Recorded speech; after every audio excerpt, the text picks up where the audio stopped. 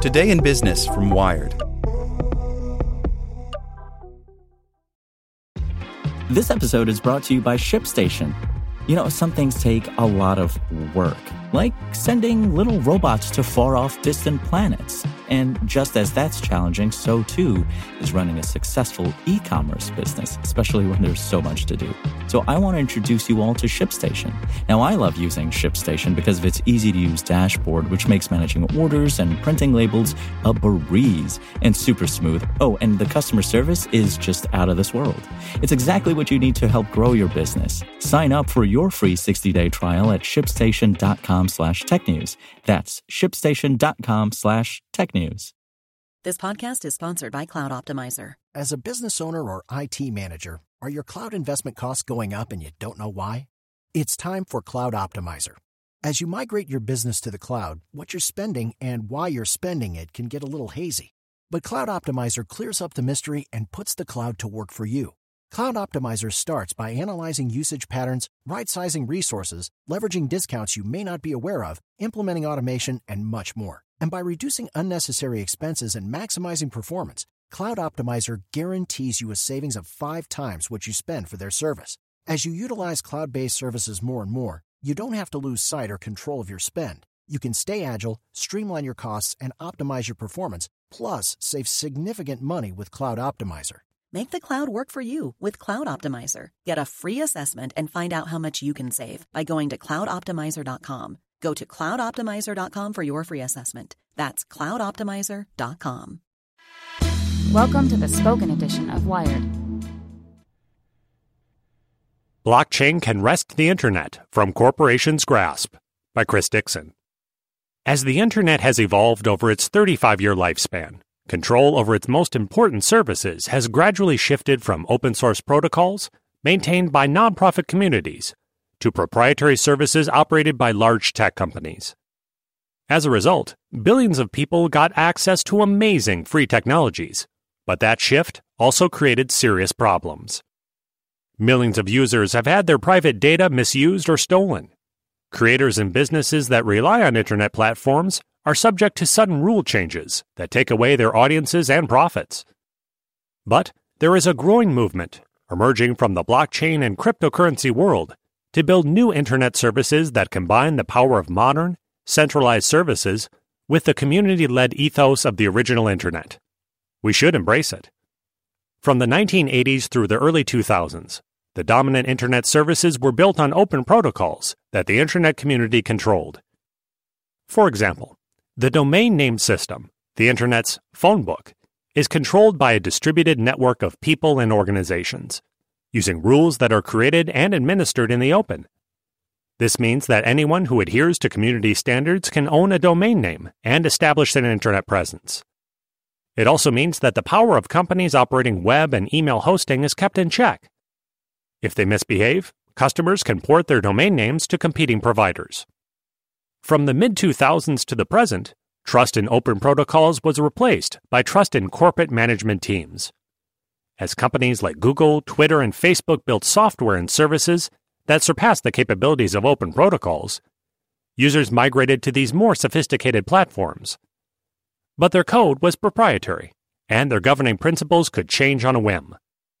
How do social networks decide which users to verify or ban? How do search engines decide how to rank websites? 1 minute social networks court media organizations and small businesses. The next minute, they deprioritize their content or change the revenue split. The power of these platforms has created widespread societal tensions, as seen in debates over fake news, state-sponsored bots, privacy laws, and algorithmic biases. That's why the pendulum is swinging back to an internet governed by open, community-controlled services. This has only recently become possible thanks to technologies arising from the blockchain and cryptocurrencies. There has been a lot of talk in the past few years about blockchains, which are heavily hyped but poorly understood. Blockchains are networks of physical computers that work together in concert to form a single virtual computer. The benefit is that, unlike a traditional computer, a blockchain computer can offer strong trust guarantees, rooted in the mathematical and game-theoretic properties of the system. A user or developer can trust that a piece of code running on a blockchain computer will continue to behave as designed, even if individual participants in the network change their motivations or try to subvert the system. This means that the control of a blockchain computer can be placed in the hands of a community. Users who depend on proprietary platforms, on the other hand, have to worry about data getting stolen or misused, privacy policies changing, intrusive advertising, and more.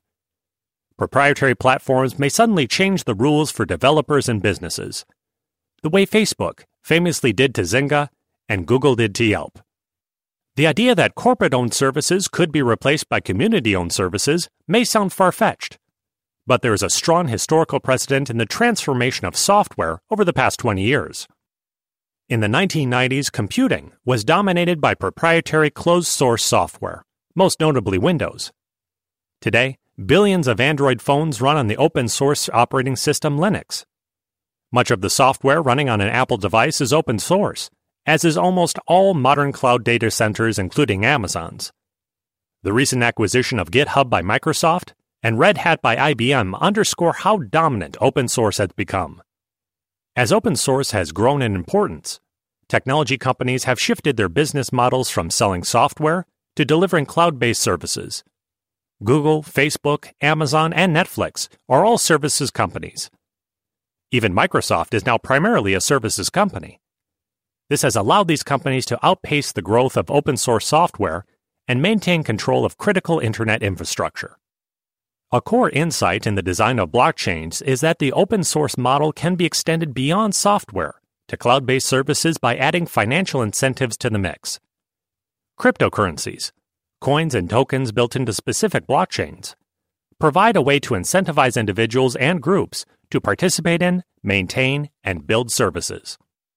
The idea that an internet service could have an associated coin or token may be a novel concept, but the blockchain and cryptocurrencies can do for cloud-based services what open source did for software. It took 20 years for open source software to supplant proprietary software, and it could take just as long for open services to supplant proprietary services.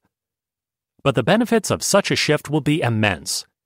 Instead of placing our trust in corporations, we can place our trust in community-owned and operated software, transforming the Internet's governing principle from "don't be evil" back to "can't be evil."